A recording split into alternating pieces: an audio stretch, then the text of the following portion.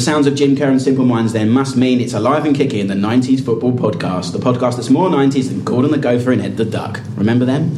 I'm Ash Road, and tonight we're continuing our countdown to the Team of the Decade pod by discussing the best defenders of the 90s. So that means no William Prunet, so I'm sorry about that.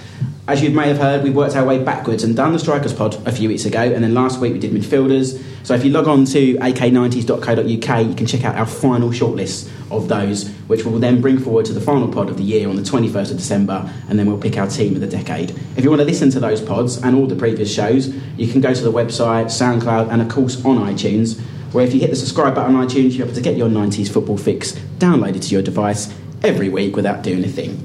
And if you're feeling particularly festive, you can also drop us a 5-star rating, as that would make us a very Merry Christmas indeed. And even write a little review for us if you've got, if you'd like the 90s memories, or if you wanted to mention anything on the pod that you wanted to say and liked or disliked about it, stick it on iTunes, give us a rating, it helps us out tremendously. Talking of Christmas as well, a reminder that if you follow us on Twitter, at AK90s, or on Facebook, we're right now doing our 90s football advent calendar, where every day we post a sort of Christmas image with a 1990s footballing twist, usually a personality from that decade. For instance, today is Steve Ball in full Santa gear from his Wolves and England heyday, and every day I'll be sticking some sort of silly, ridiculous 90s person dressed in Santa gear. The sort of thing these pro footballers of today don't do anymore. So check out for that on Twitter and Facebook. And as it's Christmas, yes, here it comes. Why not check out the book Alive and Kicking, the ultimate book of 90s nostalgia, where this podcast spawned from. There's a link to Amazon on our Twitter profile, and I'll stick it on the Twitter feed later on, where you can buy the book, and I believe it's just the bargain price of $9.99. So check that out on there. Our Twitter again is AK90s, same on Facebook as well. But the book actually gives me a nice segue to our first guests, because they were present at the book launch a couple of years ago now, a 90s football quiz, which I believe you guys did quite well on, if I remember right. Yeah, I think so. I don't think I can take full credit for that. I think I had a team of savants, 90s savants. Certain journalists with us were really interesting. Yeah, firstly, it's sports PR person and Celtic fan, which will be interesting because we haven't one there. Martin Gritton, good evening. Good evening, Ash. And over at my other side, we have a Google business photographer, I think. Now that's how I introduce you. And Man United fan, Matt Wing. That's me, hello. And splitting them up in the middle, we welcome back one of our regulars, match ball appearance, your gleaming hat-trick appearance for MMA writer and West Ham fan, Ralph Welsh. Good evening. Thanks for having me back, Ash. That was good. You're always welcome. Here's a few things that happened in the 90s then, before we get on to the few CVs. On 8th of December 1996, John Scholes turns down Leeds and joins Liverpool. On the 8th of December 1998, David Batty rejoins Leeds from Newcastle in a deal worth £4.4 million. On the 9th of December 1994, Spurs are docked 6 points after Alan Sugars is accused of financial irregularities. I knew I was going to struggle to get that word out. Right. 10th of December 1994, Matt Le Tissier scores one of the goals of the decade against Blackburn, which if you go back and listen to our goals of the decade pod, you can hear us wax lyrical about that one. And on the 13th of December 1995, Ireland missed out on Euro 96 after Holland beat them in a playoff thanks to a Patrick Kluivert brace. A striker we didn't actually mention on our 90s Strikers pod, but another brilliant name from the decade there in Patrick Kluivert. So we're going to do our CVs then. Ralph, as you've been on before, you're on your hat-trick appearance, that means goals. So best West Ham goal from the 90s? Well, I tried to look back through it, and I have to say that the 90s wasn't littered with amazing West Ham goals, if I'm totally honest. I thought about this today, and I was thinking, which one are you going to choose? It was a really tough choice. So I've chosen one that I think kind of summed up the 90s for us in way, shape or form, and it was Tottenham away, February 1996. And we just signed possibly the most attractive footballer on planet Earth on loan from Sporting Lisbon. His name was Darnay. Oh, yeah. And he made his debut at White Hart Lane. Awful weather, rain chucking it down, wind howling, and he's up front with Ian Dowie. So he must have, the contrast. He must have walked into that dressing room and thought, my God, what have I signed up for here? And we got a corner early on. Julian Dix won a header, Ian Walker parried it, and Darnay sort of unwittingly nodded it in, and we held on for a 1-0 win. And it was a kind of moment where we just started to get a bit of that foreign invasion that was coming into the Premier League, and we started to get these really good players. And we thought, my God, we've got a brilliant player here in Darnay. And then it transpired he only played 8 more games for us. And he was far more prolific in Faces nightclub than he was on the football pitch. I've got a really vague memory of him maybe, was he playing an FA Cup tie when it snowed? Is that Darnie? Did he? No, that was Hugo Porfirio. Oh, there we go. Yeah. Another brilliant name. We called it the market on random Portuguese in the mid-90s. You say Ian Dowie, I have to just say this. My random memory from the 90s about Ian Dowie is, and this is no offence to Ian, this is just what happened at QPR at Loftus Road. We just got him in a swap deal for Trevor Sinclair. Him and Keith Rowland came to QPR just at the end of the decade, and he came on and made his debut against Charlton. And no disrespect to Charlton, I've got a lot of friends of Charlton fans, but they're not known for their chants or being very comical. But that day he came on the pitch. I think we were 1-0 down to Charlton at home, and they sang "You've got Ian Dowie, you've got Ian Dowie," and it kind of summed up the deal that we got from West Ham at that point. But anyway, moving on to your best goal of the 90s then overall. Well, we've had loads to choose from, and I thought I'd go for one that perhaps we hadn't mentioned on this podcast before, and in fact it wasn't even a goal during a game. So there's a bit of intrigue for you. What else are you talking about? I'm going to go back to Euro 96 penalty shootout against Spain. England we thrashed Holland in the game before. We thought we were going to walk it against Spain. We didn't. We held on. We probably didn't even deserve a draw. We get to penalties after extra time, and you're looking around for leaders. And then I think he was the third penalty, and you look and suddenly there's Stuart Pearce striding towards the penalty area, and the whole nation held its breath, and you're thinking, oh my God, please Scott, please Psycho, put this in. And of course he does it. He exercises the ghosts of 1990, and pretty much the minute he put that penalty in, you knew there was no way we were going to lose that shootout.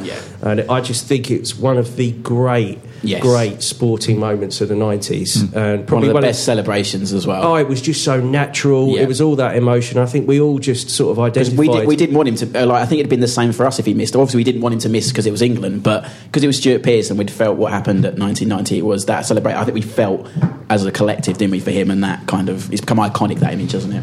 Yeah, absolutely. It was just a wonderful moment, and it's probably a moment that I'll probably never forget. It was just tremendous. No, good moment. Right, moving on. We're going back to our original CVs then. Let's do Matt first, because we've had a few Man United, so I'm not going to do the sum up, because it's pretty easy to sum up Man United's 90s. Very easy. You can just kind of say glorious. Glory. Exactly, as the song goes. So, your favourite Man United player from the 90s then? Are you going to go for the obvious choice? Well, there's so many. I had so many favourites. Who do you choose? Scholes, I think, goes down as my favourite United player of all time. When it's tough, you've got Cantona, Giggs, Beckham, you've got... And it's, Hughes was a big... I mean, I loved Hughes. But I think Scholes, for me, just all-round game. And you see how he's talked about... By Spanish players talk about him in such high regard. And Zidane always. Zidane, you can't no bigger endorsement than Zidane to say you're the finest midfielder of your generation. Just couldn't tackle really, though, could he? Well, he knew what he was doing. He always knew. Fairness, I think in the 90s he was more that sort of a combative midfielder than he became sort of late in the 2000s, where he was a bit more of a stylised footballer. But I think his tackling was actually better when he first came through, if I remember right. I think as he wised up a bit, he realised his legs were going a little. Yeah. He thought, I'll just leave one here and there. And you see, again, you listen to a lot of players talk now on various radio and stuff, and they all say he knew what he was doing. He was leaving his foot in. He was a wise player, and I think... Good choice. And then overall, outside of Old Trafford, who would you go for the best player of the 90s for you? I mean, again, there's so many obvious... I mean, my favourite, personally, was original Ronaldo. Yeah, great one. I mean, had everything. Yeah. Absolutely everything. Pace, like you wouldn't believe him. I remember him... he went up against some of the finest defenders in Italy, which they were Italian defenders renowned for being hard and didn't miss much, and he was making them look silly. I remember a thing against Lazio when he just tied Nesta up in circles. Yeah. Nesta wasn't too bad. Yeah, who we'll probably talk about later. Yeah, absolutely. And I think we said on this pod before, if it weren't for his injuries, I think we'd be talking about Ronaldo in the same breath as the like of Pele, Maradona. Absolutely. Because he was El Phenomenon, as they was called. Great choices. A few of them have chosen him, and it's no wonder. And then we're going then north of the border for the first time. Yes. We can sum up Celtic in the 90s. Go on then. Depressing. It can't have been. I came through. You would not believe, of a league that has two teams in it, we were the second best every time. Like, so we're in the midst of 9 in a row, weren't we? It was horrendous. It was horrendous. We came out of the funk of the fog when Henrik Larsson emerged. I was like, who's this guy? We'd signed a few incredible strikers. We had the kind of perennial European transfer that no one else wanted in the Premier League. So we'd have Viduka, who'd become amazing. We'd have Di Canio, who's sensational. Van Hooijdonk. But this is it. Yeah. So he's the boy. Yeah. Like 95, 96, Van Hooijdonk was just absurd. The guy was, if I had to pick a goal with any one of his free kicks, again, scoring against the Scottish Premier League goalkeeper, or Scottish Premier goalkeeper compared to the English Premier goalkeepers, it's not like watching women's football, because I'm certainly not going to become misogynistic on this show. Guy, no. But it's, the guy was sweeping them in from anywhere. And when he went to Forest, he was so brilliant. But I did love watching him in particular, just being that more powerful. Di Canio, the guy, I'm sure the West Ham fan, West Ham fans will share that. The guile of Di Canio was, paramount wherever he went, but Van Hooijdonk just kind of came out of the blue. I think Van Hooijdonk as well. He did. I mean, he went to Nottingham Forest, didn't he, and went on strike for most of it. But the time he was on the pitch, he was a phenomenal footballer, and I think he was that Dutch era, like we mentioned earlier, Kluivert as well. Now it's a good choice, and he did have some great strikers in the 90s, didn't you? But they were all kind of that. It was like the MLS teams where they just have one guy who's really good, and then the rest of them are just made up. Celtic's team was a little bit like that, whereas Rangers had this kind of embarrassment of riches because they flagrantly they did something with the rules where they could just pay for anyone at any time an unlimited amount. So unfortunately they're paying the price for that now, and Scottish football's suffering. But unfortunately Celtic, You mentioned the goalkeepers there. This is a completely offset question of Scottish football with someone who probably watches it more than anyone else at the table. Is Scottish football, as a sort of standard, was it better in the 90s than it is now as an overall? I think it has to be seen as better because of the quality of the... I think you're dragged up by your bootstraps by teams like Celtic and Rangers because everyone has to be better to compete. When I was playing myself in like Plymouth, we had a couple of lads that signed from Dundee United, so they were coming from Scottish Prem to League 2. And I'd speak to them about the games, and they were like, you stood on the pitch at Celtic and you'd shout to your teammate and they can't even hear you because 10 yards away, because there's 60,000 people making a noise. It's such a great atmosphere. You're not used to that. You're playing Dunfermline, or you're playing Airdrie, you're playing Motherwell. It's not the same, so it's kind of this real discrepancy. But European leagues are like that. Portugal, or there's a few Scandinavian ones where there's always the one or two standout teams. In Scotland, unfortunately, we're like that. But you could even say as far as the league, couldn't you, in these days? But we'll keep it 90s. And your favourite player overall then of the 90s? I'd say Van Hooijdonk from that, but overall, including the English League, Ian Wright was for me as a striker. I just... there was some resistance. A grimace there from the other side of the table. The guy, just his inventiveness as a striker and his just prolificity, just good, scoring goals left, right, and centre. Just with both feet, head, inventive, poacher. Brilliant striker. Enjoy watching. Had a spell at Celtic, didn't he? In the we had them all in the kind of twilight, the panto phase of the careers. You couldn't have a Jimmy Floyd, Les Ferdinand. I've got to mention it. I know it happened today, and if they had played up front for QPR in the 90s, imagine that. But no, they're a managerial duo now. But let's keep it 90s. And we're talking defenders tonight, as I mentioned. We've got a brilliant guest on the phone who we'll speak to in just a bit. But as we did with the midfielders last week, I've got in front of me kind of all the players that made the teams of the season. The PFA teams of the season. Let me just quickly run through them, and then what I'll do, I'll just pass the list round, and we'll just pick out a couple of players that we wanted to mention from each. That I can see David Bardsley screaming out at me, and one of them that I'll just have to mention. #QPR mention. So there we just quickly go through these. 1990, Dixon, Walker, Hanson, Pearce. 91, Dixon, Walker, Wright, Pearce. 92, Rob Jones, Pallister, Walker, Pearce. Stuart Pearce, the early 90s coming up. 93, Bardsley, as I said, McGrath, who won the PFA overall award. Pallister, Doriga. 94, Kelly, Pallister, Adams, Irwin. 95, Rob Jones again, Hendry, Pallister, I've got Colin Hendry twice there, and Graham Lasso. 96, Neville, Adams, Ekiogun, Wright. Says a lot about the Aston Villa team that season. 97, Neville, Adams, Wright, and Bjornaby, unbelievably. 98, Neville, Pallister, Hendry, and Lasso. And 99, Neville, Campbell, Yapstam, and Dennis Irwin.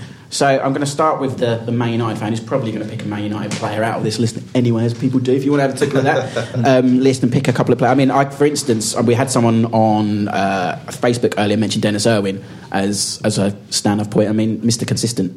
That's what we're calling him. 7.5 out of 10 every week. Yeah. Without fail. I mean, Fergie said that himself. You knew what you were getting. I mean, it was coming towards the end of Irwin's tenure at the club, and he was seeing Neville in, both the Nevilles coming together.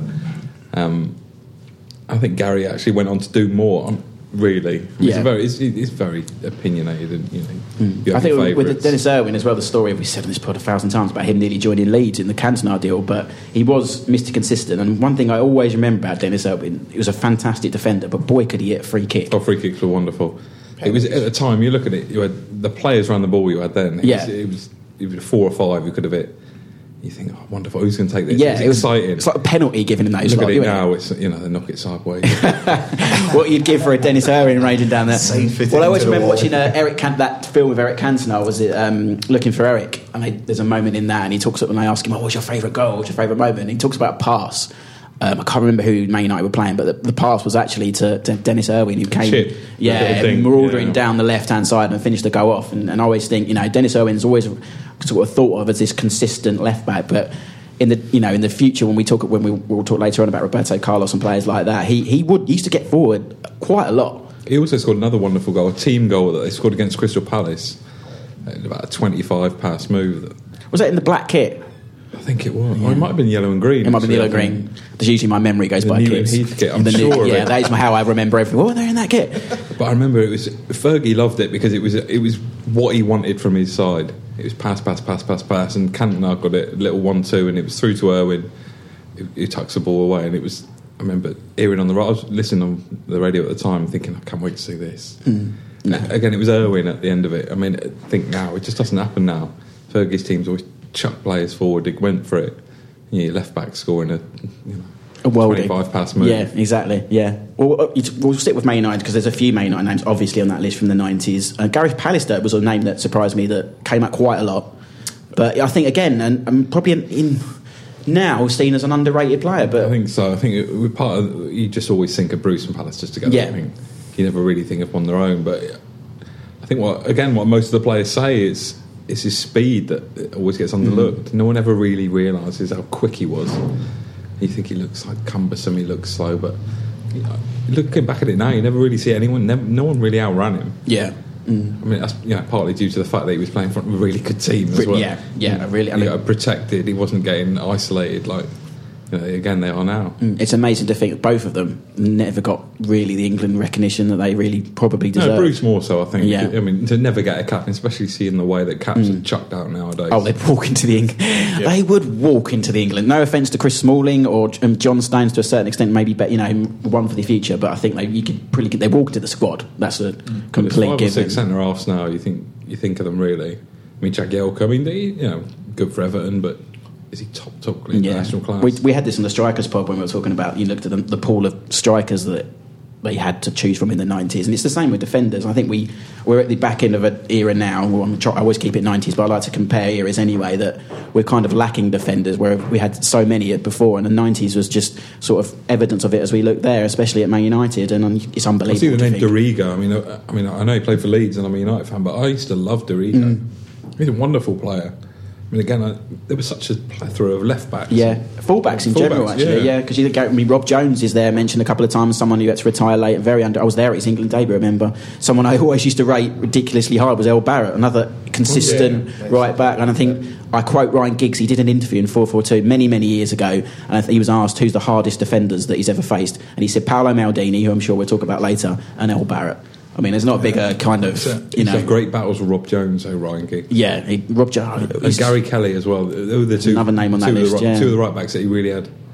So let's pass the list on to Ralph to see if you want to pick up a couple of names off that list. I mean, I don't think there's many hammers on there, but... No. Tim Breaker doesn't seem to have made this. That swap deal. I'll go back to that swap deal. We had him and all. You really done us on that one. You sure you copied and pasted this all right? Because Tim's not on this. Yeah, I'm sorry. Most reliable right back in English football. Absolutely. You talk about Dennis Irwin. I don't see Julian Dix on there either. Touchline like Timmy Breaker. Magnificent. If you had 0.6 million left for your fantasy team and that was all you could afford, it was always Tim Breaker. Michael Meeker, Tim Breaker. There'd always be a couple on there. I mean, you say Dennis Irwin was 7.5 out of 10. Tim Breaker was a solid 6. Solid 6 every year. That's what we can ask No problem. I didn't know coming into this podcast we'd spend at least 2 minutes talking about Tim Breaker. Go on, look at the list. The name that sort of jumped out for me was Des Walker, because I think people forget quite how good Des Walker actually was. Never beat him. Yeah, as the song goes. Yeah, but I mean, that's it. At the start of that 90s period, he was astonishingly quick. Yeah. No one beat him in a one-on-one, and he basically made a career out of chasing the ball back towards his own goal and either kicking it out of play or passing it back to the keeper who picked it up. And I think the problem for Des was that he obviously had that terrible move to Sampdoria. Yeah, which never quite just worked went out. all wrong. Yeah. You know, the guy wasn't cut out for European football. It didn't work because the times were changing. They expected English centre halves. When he came back, you know, Terry Venables was sort of back was in charge of England. He wanted players to come out from the back with the ball. Gareth Southgate, who obviously got more caps. Cultured, and you know, Des just couldn't pass the ball. But you wanted someone to block it. You wanted someone to be in the right place to head it away, or like I say, just knock it out into Rose Head and allow you to regroup. Des was that guy, and people forget that even after he came back from Sampdoria, he had, I think, 5 or 6 really good years at Sheffield Wednesday, and they loved him there. He was a real stalwart, and he played until his late 30s. So I think he gets forgotten quite how good he was. Probably a guy who was stuck between 2 eras of football, when the era where we liked our stoppers, and then when we liked people who added a little bit more culture and started the game from the back. So Des Walker for me. And then the other one, probably because he's the only footballer who was around my height, was Alan Wright at Aston Villa. And I another Mr. Reliable, though, let's be fair. I don't know if you remember, but in the old the Merlin sticker albums, they used to list their height.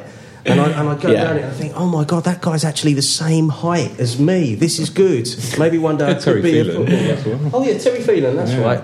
Yeah. Alan Wright had a lovely left peg. He did, He had a really cultured left peg, and that Villa team towards that back end of the 90s. Yeah, I think that's that year. I think that's the year they won the League Cup. So that's why I think a couple of names are in there. United, didn't they? And, they did. Ugo Ehiogu was in there with him, and Ugo's one of those players as well that was a fine Premier League defender. Didn't quite make it at international level, but still did a really good job for his club. Played in Sven's first game, I remember, bizarrely. I know that was not in the 90s, but yeah. I think Gavin McCann played. When we do the noughties pod, we can talk about Gavin McCann, because that's a very much random name from that era. But no, Des Walker especially is someone I very much rate. I think you're right. Italian 90, you think him and Butcher at the heart of that defence, along with Mark Wright as well. I think they were definitely big names. And Des Walker, like the song, as Matt said, as the song went, you'll never beat Des Walker. And for a period in the early 90s, you didn't. He was the best, probably one of the best in Europe. So yeah, good shout. Martin, who are you looking at? Well, I'd like to call you all on that Des Walker shout, because there's one game. You're quite right. No, but I was a big fan of Des Walker. That Sheffield Wednesday team was another anomaly of it was a beautiful footballing side. In the early 90s. Chris Waddle had fantastic. Warhurst played defence up front. Doesn't matter. Just play him anywhere. John Harkes. Give a shout to the Americans. But I can't mention Roy Wegley. I'll mention John Harkes. As a Scotsman, there was a night when Holland played you guys. I might have been at Wembley. Overmars walked past. You mean moonwalked past Des Walker, and I just went, his career is done, because Des' career was built on running back towards his own goal, as we just said, like at pace. Overmars just Pepe Le Pew past him, just floated past him, then crossed it in. And I think again he had Bergkamp, Clive. They had an amazing team at the time, but I was like, it's a tough, because again in Italy you don't quite get those strikers bursting through. I think that was an Ajax There was team. more time from him on the ball. And that was an like Ajax. we said, Des wasn't that sort of player. Absolutely, and that Ajax team then became the European footballing kind of blueprint for a while, didn't it? Absolutely, but and in terms of the other centre halves, as kind of that cookie cutter of 90s centre half, we talk about, the blood and guts centre half, so like Tony Adams or Colin Hendry or like Pallister, kind of in that mode. But I think Matt pointed to the fact that they had such good players in front of them that defended them. So it's I love, you see, like Stig Bjornaby's on there. I can't. I'm no offence to Bjornaby. No, but he was probably the name on that shocked me. That got into the team of the season as a left back. I know, incredible. Didn't we have another one? You didn't. Hagen. I think Hagen was in the more I think he came on. This is a good fact. Steven Gerrard, Verhard Hagen. He came on for him on his Liverpool debut. Oh, really? Steven Gerrard, but yeah, he's another one. They had some random sort of scandals with Bjornaby. Torben Peaknik. Oh, yeah. He was another one we mentioned there a couple of times. You sort of wonder with Bjornaby what sort of kind of accuracy rate they had in the club shop for the name on the back of his shirt. That's a hell of a name as well, isn't it? Bjornaby, it was like your worst nightmare on Countdown, wasn't it? Yeah. If you got Bjornaby, you thought, there's no way I'm making it. It's like in modern day football when I try and spell Wojciech Szczesny of Arsenal. Like, well said. Well, I know that's taken a lot of practice as well, because working for a kids' football magazine to try and spell that perfectly is really hard. I'm so glad he's gone on loan to Roma, because I don't have to talk about him for a season. You could just imagine the kind of shop assistant in the Liverpool club shop saying, "Are you sure you don't just want Stig? Yeah. Hey, what about Stig? We'll do you a deal on Stig." Yeah. What about Ince? Ince is a good name. It's only 4 letters as well. I bet all the dads wanted the 4-letter name. We've got this young lad called Owen coming Smith. He's going to be good, trust me. We had someone earlier in the season, actually, Charlie, who came on and talked about Andrei Kanchelskis, who's another name that was like, shoulder to shoulder, and it was number 14 as well. So just to top it off, you needed 2 numbers as well. So Dad's one. That's part of my youth, actually, Kanchelskis. When Kanchelskis and Schmeichel joined at a similar time, a friend of mine promised to teach me how to spell Kanchelskis as long as I promised to teach him how to spell Schmeichel. I still can't spell that as well, and I have to write it back Kasper Schmeichel. Right. Talking of Liverpool, that leads a nice segue to our guest today. He is, pretty much a legend down at Anfield. Played in the 80s, but also in the 90s for Liverpool in sort of the early period before managing and then going on to play for Sheffield Wednesday alongside Des Walker, I believe, as well. He's former Scotland international as well. He's Steve Nicol. Steve, welcome to Alive and Kicking. Thanks for coming on the show. Not a problem. We're going to take you back to the 90s now, and 1990, of course, was the last time, seems a long time ago now, that Liverpool won the league. What do you remember of that team and what I suppose Liverpool fans, the last great title-winning team? To be honest, the thing I remember most is that we didn't play as well as we had done the previous year. At the same time, that seems a little bit picky when I think now that we haven't won. Liverpool hasn't won the league since then. I just remember that it was quite comfortable. Yeah. That's really the two things. We won it comfortably. It felt, but it also didn't feel as we didn't quite reach their heights in a lot of games that we had on the previous season.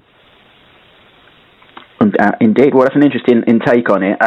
2 years later, you were in the FA Cup final as well, when things started to transitional, but still a great cup final win. What do you remember about the 1992 cup final against Sunderland? It's probably the easiest cup final anybody's ever played and won. Off the top of my head, I don't think they had a shot at goal. I don't think Bruce had a save to make. It was pretty much, we had all the possession in the game, and going in at half time, we just kind of knew that it was a matter of time before we got ourselves ahead. The first half we totally dominated it. We should have had a penalty. I remember Maka got brought down, but at half time it was really, everyone we're basically talking about, if we let this slip against this team, we're never going to get an easier chance of winning an FA Cup. And sure enough, second half, we just again dominated the game, scored a couple of goals, and really won it in a canter. Does that make it a different type of experience in an FA Cup final when you know you're so much better than the team that you're facing? Whereas obviously in the 80s you battled to Everton when it was kind of more of an even playing field. What do you enjoy more? Sorry, see that again? Do you enjoy more that kind of cup final, knowing that you the better team should win, or do you prefer kind of the cup finals of the 80s where Liverpool played and teams were much more even, like in the 80s against Everton? It's actually far more enjoyable when it's a fight and a battle and a going through and everything else. At the same time, I'm not going to give the medal back and ask for a tougher game. You know what I mean? It's a little, in a sort of perverted way. It's you get more gratification out of being pushed as far as you can, kind of thing. But at the same time, that cup final was basically about one team that looked totally inexperienced as far as cup finals were concerned, and another team who, just had more experience and knew what to do. We were so far ahead in so many things. They obviously were in the old second division at the time. Man for man, we obviously ability-wise were much better, and experience-wise, you're talking chalk and cheese. So, again, you've got to be careful because, we were the team that lost to Wimbledon who you could say those same things about. Yeah. So it is possible. But, it was a canter. But, I'll take it. Absolutely taking it, yeah. You were obviously part of the kind of a transitional period then for Liverpool, because you'd been part of the team of the late 80s and early 90s that won things, and then you saw the youngsters coming through like Steve McManaman and Robbie Fowler. I mean, from your point of view at that point, did you think these guys would continue to take Liverpool to that level, or could you sense that the transition wasn't slightly as good as the previous Liverpool sides? Well, I think the players you mentioned there, the likes of McManaman and Fowler, were absolutely, physically and mentally, ability-wise, able, to move into the shoes of the previous 20 years when teams winning it. But you need a whole 11. It's not until when you're in a side that's that good, you don't understand how good it is. You're too busy playing and concentrating on the next game and all the rest of it. It's not until things start to change that you understand how actually good these teams were. And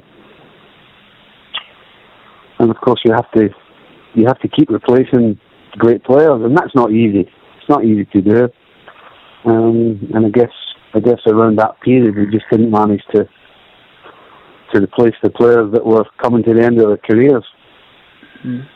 Yourself, you moved on to Notts County, where you had a stab at management before you came back to the Premier League with Sheffield Wednesday. Why was it Sheffield Wednesday you went to, and what do you remember about your time at Hillsborough?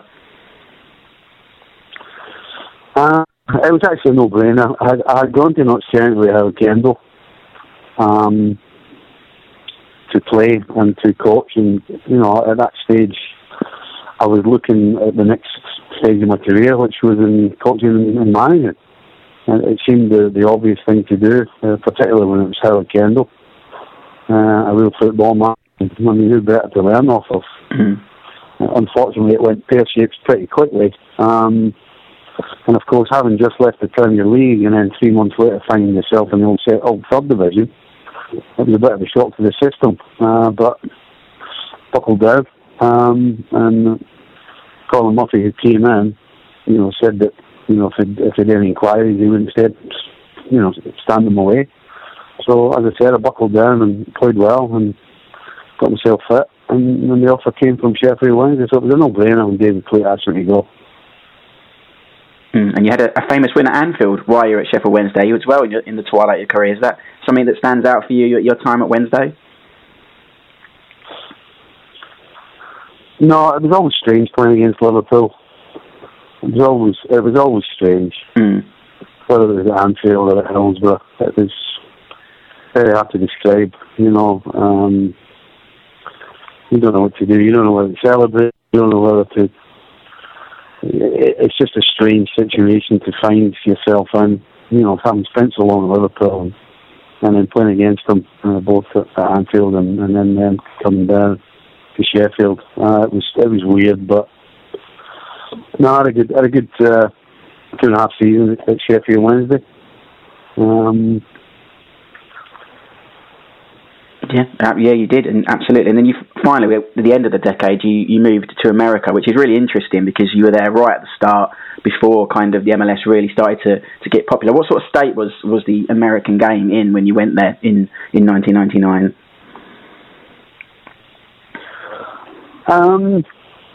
It was basically in a growing phase. I mean, it's actually in a growing phase still, in terms of where it wants to be. MLS, the owners and the board and everybody else, they want to be one of the best leagues in the world. I just happened to join it when I was a little further behind than it is today. It was just. The only difference between now and then is the finances. That there's money available now to go and buy or get players the likes of Gerrard. That money wasn't there really when I started in MLS. I'm not quite sure the actual standard of play is better than it was when I joined the MLS. And I think the fact that there's so many teams now. I mean, there's only 10 teams when I joined the MLS. Now there's 22. Yeah. That means that a lot of the teams are watered down. So for me, the average player in MLS isn't as good as it was when I was involved in it. Certainly your superstars and your top level players are up there, but I think your average player isn't quite as good today as it was. That's an interesting point. Mike, I just wanted to say that the team you took over were called the Boston Bulldogs. Is that correct? Yeah, that was a minor league team that I joined when I came here. Again, I was playing and coaching, and then eventually took over the team as the head coach, and then I moved to New England Revolution a couple of years later. Well, we'll see what happens in the MLS, but thank you so much for talking to us, Steve. It's great to share those memories. All right, no problem. Thanks a lot. Cheers. Great memories there from Steve Nicol, and one of the most Scottish men that I've ever spoke to, possibly. I could understand him, but I don't think many of his American players would have understood him, but great memories and great to speak to Steve. And talking to Scotsman, before we move on to talk to some other bits about defenders, we haven't mentioned it, but Martin used to be a professional yourself in the lower leagues. I did. For clubs such as... So she's the Plymouth Argyle, Torquay United, up to the glamorous Grimsby, which was a wonderful... I absolutely loved up there. Played for Lincoln, moved across Macclesfield, had a great time there under Paul Ince just for 2 weeks before he left for MK Dons. I had some interesting tenures, but no, it was great, and then ended up at Stockport with Didier Mann as gaffer. So in the 90s, as you were a striker as well, you would have come up against some defenders. Any names that stick out for you? The first season I ever had was I'd literally come out of uni, so I'd signed from university for Plymouth because Plymouth couldn't afford real players at the time, so they were signing students, and I ended up playing these bizarre pre-season friendlies against brilliant sides, and some of the best defenders played like Sunderland played against Emerson Thome, who was just like a colossus, the big Brazilian. He was a massive guy. Played against I remember lining up Fulham were not a Premiership team at the time, but they signed everyone, so they had Collymore, Simon Coleman and Kit Simons from afar. They're like the Statue of Liberty. They don't look that big until you get close to them, so they're like 6'5", gigantic, I was like, this is, and I'd come out of uni era, wouldn't it, going back that I think Mickey Adams had just been ousted, and he was taking them over, and their squad with like Pescalito in behind, Collymore was just phenomenal side they had. And then as I was just saying, that I played against West Ham, and they had pre-season, I think it was Ferdinand and Fox was the centre halves. They were great players, but they were just that era was an era of big centre halves, certainly. Well, you thought, Rio Ferdinand, he was the player that kind of, I was going to mention him anyway, because he was kind of the player that began to change, especially in this country, change defenders, because he was for us the first really footballing defender we'd seen. And I'll turn to Ralph, because obviously his early days were at West Ham. What do you remember of those of Rio, the Rolls Royce as he's been called in later days? Well, you have to remember that he kind of came in. We'd been fed on a diet of kind of Alvin Martin and Tony Gale. I mean, Alvin was a real stopper. That's what he was. Tony Gale had a lovely right foot. He could take a brilliant set piece. We had Mark Grim Reaper, a Danish centre half. Yeah, he got sent off quite a lot, if I remember. He was obdurate in every sense. And then we had this young lad come in, and there'd been a bit of talk about him, and he was 16, 17 years old when he came into the team. And, you always worry, don't you, when kids come into a team, you think, oh, God, they're going to get roasted in their first game. And he was the best player on the pitch. It was just unbelievable how calm he was. And that's what, I mean, when you watch different levels of football, the better players seem to have more time on the ball because they don't panic. Their first touch is so rock solid, they give themselves opportunities to do other things. And that's what Rio was like. He was brave, he was stronger than he looked, even at that age. And as you said, what he started to do, which we hadn't really ever seen before, was he would carry the ball out. He would not be afraid to take on a forward, commit a man, and then give you an extra man as you sort of begin that transition to attack. He was just fantastic. Yeah. And, pretty much after about 5 games, I thought we'll be lucky to keep this lad for a season before they come sniffing around. In the end, he hung around for about 4 years, and then he went to Leeds for £18 million. And sadly, he never came back. But you say sadly, QPR fan had him at the end of his career. It was done. As much as he was brilliant at that era, he was done. No offence, Rio, if you're listening. Not the most intelligent financial dealing by QPR, which that goes hand in hand, doesn't it? So anyway, moving back to the 90s, we can't talk defenders and 90s without talking about Arsenal. I know we do meet a lot of Arsenal fans on this pod, and we haven't got one tonight, but the famous back four that George Graham sort of built and then Arsene Wenger took through. One which, as a Man United fan, Matt, you kind of had many battles with, especially in the late 90s. But what a back four, really. You can't, even as a Man United fan, that back four was... You couldn't begrudge. I mean, they were exceptional. Yeah. You hated them. You absolutely, and that's what made 99 even better when Giggs went on his run and he beat them all, and you just saw these massive defenders of, you think, they're unbeatable, and Giggs just going past them one at a time. But it's well known, Dixon, I never know, is it Keown, is it Bold? Yeah, either, but that's the thing, it was either or, wasn't it? Keown or Bold, and then next Adams to Tony was a Adams. mainstay, Yeah. Winterburn, Dixon. There's always that one you weren't quite sure about. The one that broke his arm when he got dropped. Steve That's Morrow. the other one. Yeah, that's it. Yeah. Linnigan. Andy Lineker, he scored in the cup final, yeah. Identikit. Yeah. But incredible defenders. Yeah. You hear the stories about them training with being tied together with rope. And you think, that it was the arm up in the air. It was looking down the line. It was, you knew you were in for a game when you went to Arsenal. And again, United had good results there. Lee Sharp went there and caused havoc one year in the League Cup game. 6-2, wasn't it? 6-2, yeah. And United were wearing that blue, the best Man United kit they've ever had. The blue kit, yeah. The blue with the little black streaky things. So, yeah, I remember it well. Yeah. So United had good times against them, but you look back and if your team could have a defence like Arsenal's of that era, that was... Yeah. I always wonder why England didn't try it. That was always, we had good defenders, but they were all English. No England manager ever tried to do the Dixon, Tony Adams, of course, and then the either or, and then Nigel Winterburn at left. But Nigel Winterburn was a left back that he had Stuart Pearce in front of him, of course, who we've talked about already. But no, that Arsenal back four, and especially, you have to just mention Tony Adams because he was probably one of the best Premier League defenders of the 90s, essentially. I think we put him on Twitter earlier as one of the stars we're going to talk about. So yeah, definitely Tony Adams in there. But as we're getting towards that time again at the end, and we'd like to just take a trip abroad to talk about a few names from sort of Europe and abroad that we want to mention. And there was, in this era, there were some many names, many great defenders. So again, I'm just going to throw it out to the guys and they can mention a couple of people. I've got some written down, but if there's ones they wanted to choose, I'll start with Ralph. You want to pick a couple of names maybe from abroad? Yeah, I'll go with the low-hanging fruit. I'll go with Paolo Maldini. Yeah. It was an era when we didn't see enough European football. It wasn't like wall-to-wall coverage like it is now, but when you did see Maldini, he was kind of the stuff of legend. You read about him in Shoot magazine, you read how good he was, and then you saw him and he just I never ever saw him make a mistake. Did it ever happen in his professional career? He's still playing, isn't he? Oh, no, he hasn't retired. Yeah. And he was just an astonishing player in terms of his positioning, his pace. He never got outpaced. Yes. So good on the ball.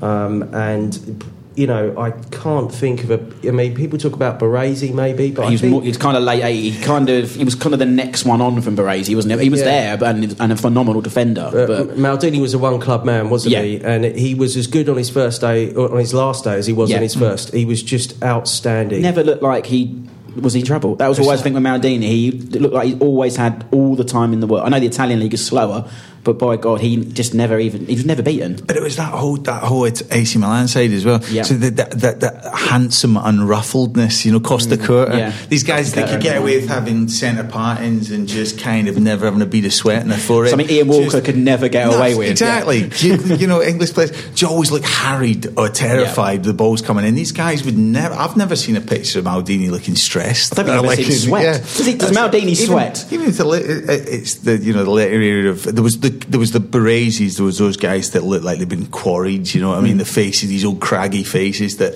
had played 400. Vjokovic was another one at Juventus. Incredible defenders. Yeah. These guys that would just, the foot would go in, and the matter, the head would go in, they would just always be there. But yeah, no, I concur with Ralph. I'd say Maldini is just head and shoulders. And seems we're on you now. And anyone else you want to mention from abroad? I think me and Matt had a brief chat before we came in about Roberto Yanni, who is just another glorious player. Matt's disappointed he's stolen it. Because Matt was a left foot. We were both left footers. We were both weaned on with basically anyone who had a left foot we had a sympathy for. So yeah, Yanni was Go on, Matt, wax lyrical. Yanni was mine. I think Christian Ziege before he went to Liverpool was a big favourite of mine. And again, like Martin said, we were predominantly looking at left footers. Being left-footed yourself, we lived on a estate that that only made left footers. The pitch slanted in such a way that if you weren't left footed, you couldn't play. So Stuart Downing would have been the best player in the world. He would have been amazing on Chobham Road. Or Steve Froggatt. There's a name from the 90s. But any left backs, you think Roberto Carlos. You start thinking that sort of era. But a little bit earlier, we sent to Martin earlier. Jorginho, remember him from the Brazilian right back, played at Bayern Munich. I mean, wonderful players. And again, for personally, club allegiances, we had massive battles with Juventus during the late 90s, and a team that consisted of Zidane, Davids, and these sort of players. But it was always a back four you never felt you could get through. You had Montero and Ferrara. I think it's Ferreira. He's an incredible Italian Tacchinardi. Do you remember him? Yeah. These Italian defenders you never thought you were going to get past, and when United did finally beat him, it was unbelievable to get through to that final. But that Italian era was critical. Carlos was one for me. Cafu as well. Those two. I mean, we talked about Dennis Irwin earlier. It's kind of those two invented kind of the wing back, didn't they? I mean that. We talked about Carlos last week because Josh decided to make him a midfielder and shoehorn him in just to mention Le Tournois goal, which obviously is one of the remarkable goals of football history, let alone the 90s. A couple of other names I've got around here. Ronald Koeman, who of course was a fantastic right back or left back. You could play either or, and then broke England's hearts doing it like that and all that. Flip it. I've got Bremer, Italian 90, who scored the winner for Germany. I've written Taribo West just because it made me laugh for Nigeria with that crazy hair.